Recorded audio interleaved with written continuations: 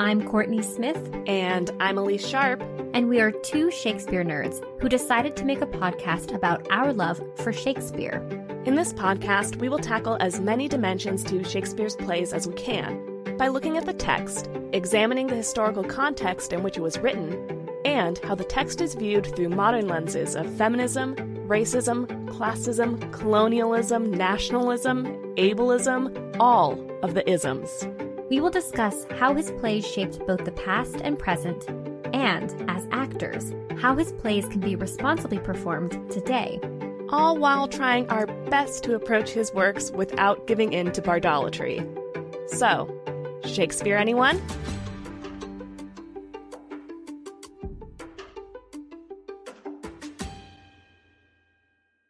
Hello, listeners. This is Courtney. Elise and I are so thrilled to continue bringing episodes of Shakespeare Anyone to listeners like you for free.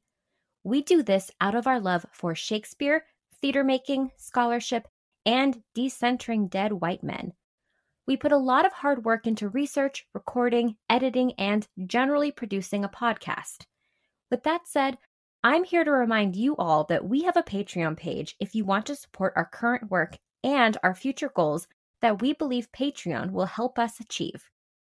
We've created a variety of support levels and continue to create exclusive bonus content for our patrons on a monthly basis.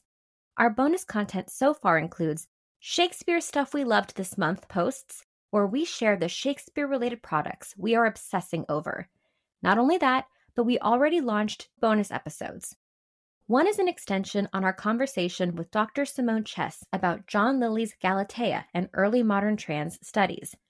And the second is a conversation with special guest Stephanie from Protest Too Much podcast, in which we review Joel Coen's Macbeth starring Denzel Washington and Frances McDormand. Elise and I also discuss Shakespeare-adjacent content, like movies, TV shows, books, to name a few, and share those conversations exclusively to Patreon. These are incredible conversations you can unlock as a patron. We also have plans for additional bonus episodes, including more special guests, more film reviews, and even an Ask Us Anything. Distinguished patrons even receive exclusive voting power and snail mail. If you would like to join us and support the production of this podcast, or just check out the Shakespeare-themed names we've given the support levels, head to patreon.com/ShakespeareAnyone. The link will also be in our episode descriptions. And if you like what you hear, Elise and I would greatly appreciate it if you could rate, review, and follow us on Apple Podcast and Spotify. Your review might even make it on an episode. When you're done, be sure to follow us on Instagram and Twitter, and then tell a friend. Word of mouth is our best form of advertisement. Thank you for listening and all of the support you give us and the podcast. Now, onto the episode. Welcome to another Shakespeare Anyone mini-episode. In these mini-episodes, we'll be exploring topics that are related to Shakespeare but aren't necessarily connected to whatever play we've been discussing. And they're mini because, well, they're shorter than our other episodes. They're like quartos if the regular episodes are folio editions. In today's episode, we'll be discussing the myth of changeling children. Now, before we dive in, we want to warn listeners that our discussion today will cover topics that may not be suitable for all listeners. Specifically, we'll be covering some ableist beliefs from the early modern period, sexual assault, and acts that involve the abuse and death of children. Please listen with care. We also want to start off this episode by highlighting some disabled creators who are educators and advocates for accessibility, inclusion, and rights for disabled people. Imani Barbarin at crutchesandspice.com or at crutches_and_spice on Instagram, TikTok, and Twitter. And Katarina Rivera at katarinarivera.com or at blindishlatina on Instagram. The myth of changeling children is a belief found in many cultures throughout history. But as this is a Shakespeare podcast, we are going to mostly focus on its appearance in English fairy folklore. Scholars believe that English fairy folklore, and similar folklore in other cultures, comes from a need in early civilizations to explain what was then otherwise unexplainable. The changeling myth was used to explain a wide variety of mysteries surrounding pregnancy and childbirth, most notably disabilities or differences that are apparent at birth or in early childhood. Narratives that described fairies who stole mortal babies and substituted changelings in their place were recorded for the first time in England during the 16th century. According to Mary Ellen Lamb's Taken by the Fairies, Fairy Practices and the Production of Popular Culture in A Midsummer Night's Dream, these narratives were able to explain, quote, various physical changes in infants or even their mysterious deaths, capable of covering a wide range of very different circumstances, from natural death to culpable accident to intentional murder, unquote. Lamb notes that changelings may also have been used to excuse or cover up other quote-unquote mysterious circumstances surrounding the birth of children, such as those conceived out of wedlock.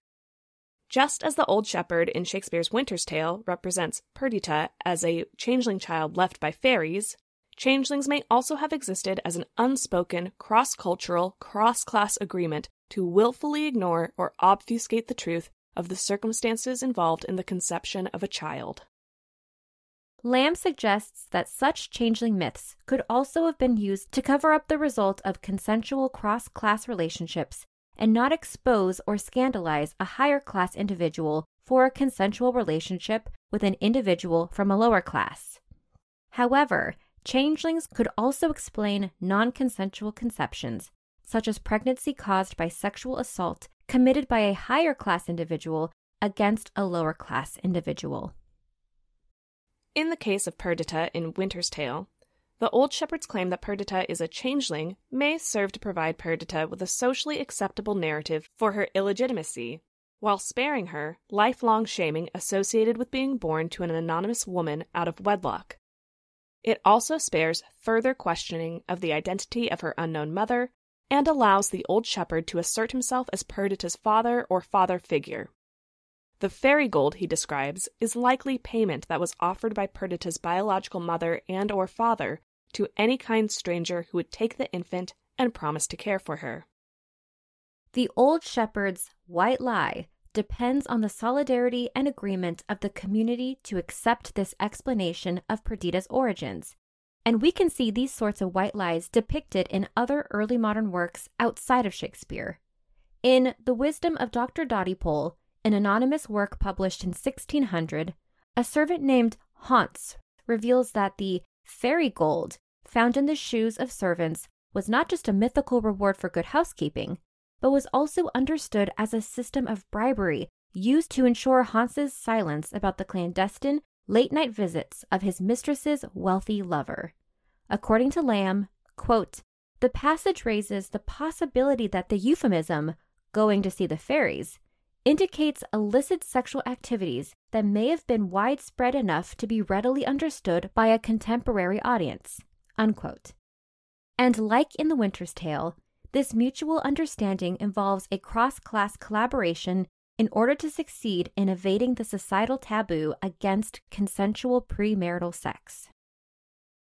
The 1628 anonymous prose pamphlet, Robin Goodfellow, His Mad Pranks and Merry Jests, also uses fairies to cover up premarital sex, although the consensuality is far more debatable.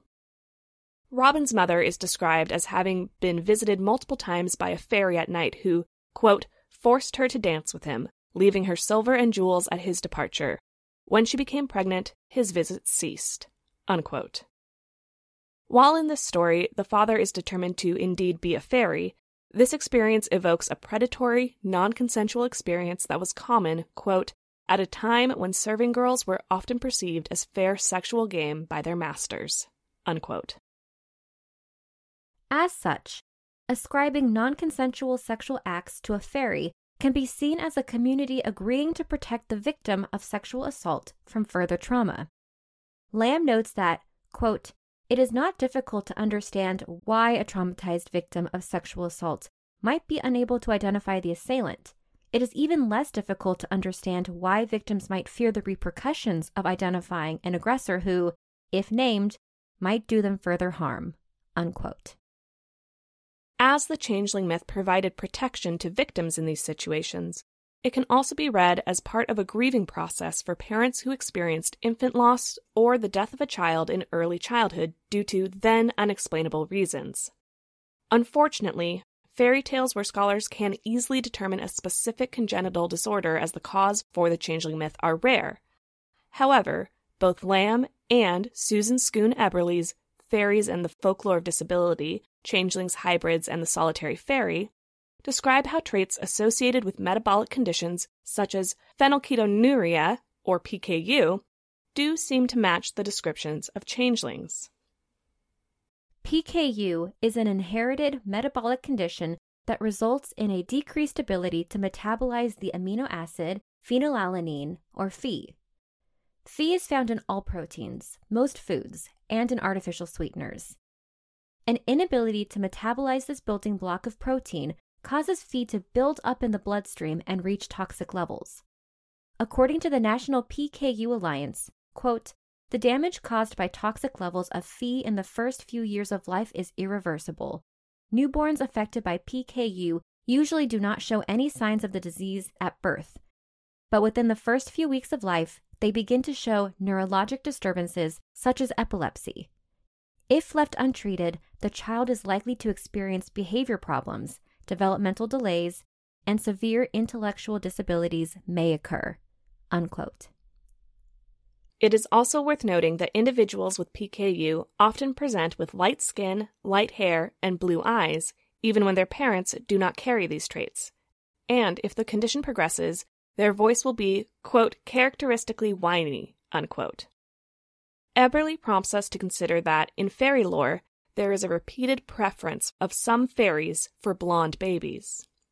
Quoting Sir John Rhys's 1901 work, Celtic Folklore, Welsh and Manx, quote, "The fairies steal nice blonde babies. They usually place in their stead their own aged-looking brats with short legs, sallow skins, and squeaky voices," unquote. From an early modern experience, a parent would give birth to an apparently healthy child and within weeks to months see unexplained vomiting, seizures, and other symptoms. Today, newborn testing allows doctors and parents to identify individuals with PKU and start treatment early. With early treatment and avoiding foods high in Phe, individuals with PKU can expect normal development and lifespan.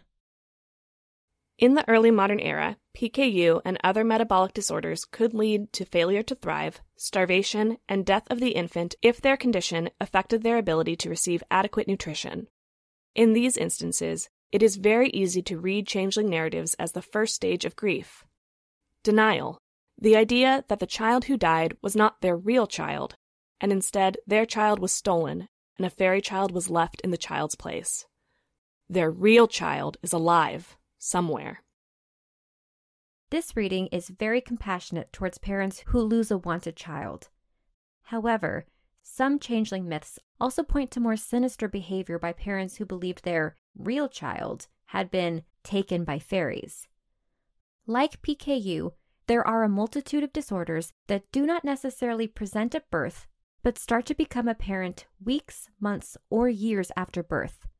These include progeria, autism spectrum disorder, cerebral palsy, spina bifida, homocystinuria, and mucopolysaccharidosis such as Hunter's and Hurler's syndromes. Eberle notes many tales from Britain and Ireland describe changelings as creatures who must be tricked into revealing their true nature, often by force. Tales describe parents attempting to make the changeling child cry in order to recover their human child.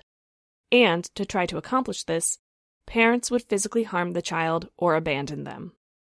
Stories describe parents dumping children believed to be changelings into newly dug graves, seating them on heated shovels, or throwing them into hot coals, or bathing the child in, quote, "a potentially lethal solution of steeped foxglove leaves," unquote. Other stories describe children being left out to die, such as leaving the child on the beach below the high water mark at low tide, or on a dung heap, or under a stone. In these tales, according to Lamb, blaming the fairies offered the parents a, quote, socially acceptable form of infanticide as a means of managing a situation that seemed, or perhaps actually was, impossible," unquote. Robert Willis, who was an age and socioeconomic peer of Shakespeare, wrote in 1639 that there was an anecdote surrounding his birth and near death in infancy, where a few days after his birth, he was taken from his mother's side and stuck in between the head of the bed and the wall, which caused him to suddenly and fiercely cry out.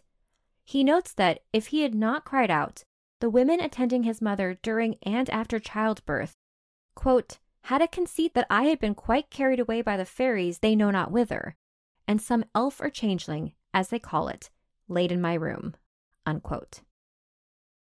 Willis's narrative shows that the myth circulated among the middle classes, though perhaps his mother's midwife was of a lower class.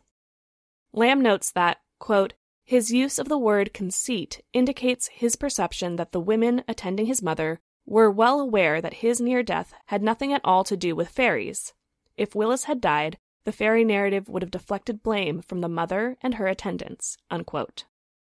This sort of blame-deflecting narrative appears in Marlowe's Dido, Queen of Carthage, in which the nurse presents a fairy story as an excuse for her temporary loss of Dido's son Ascanius.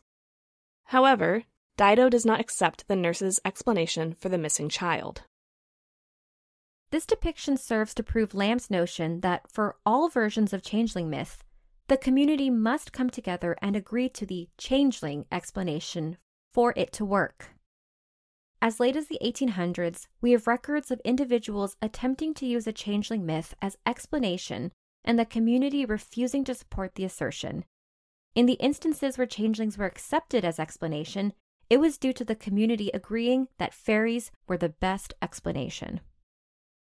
Either they are choosing to actually believe fairies as the actual reason for a child born to an unmarried parent, or for the abandonment or death of a child, or they are coming together to ignore evidence of socially unacceptable premarital sex or to refuse to assign blame for harm done to an infant or young child. With this context in mind, how can we as modern readers or performers or audiences understand the changeling child in A Midsummer Night's Dream, or the description of Perdita as a changeling in The Winter's Tale? The changeling child is described as a child of both a votaress of Titania's order and of an Indian king. Is it possible to consider the child as a result of a sexual assault?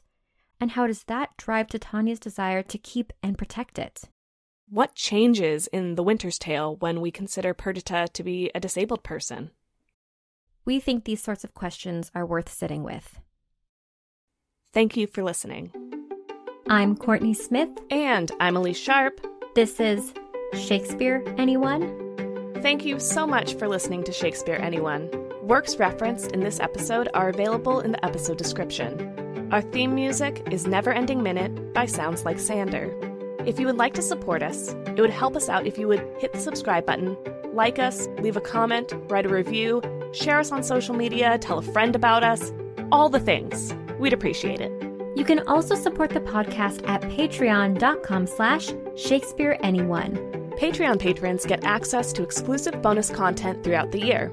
The link is also in the episode description.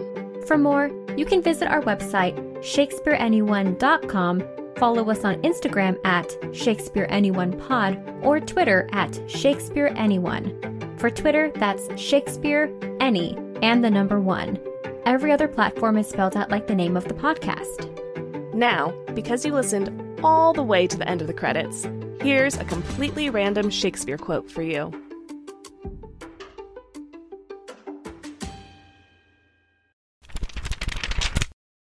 From Love's Labour's Lost, Act 5, Scene 2, said by Princess. I understand you not, my griefs are double.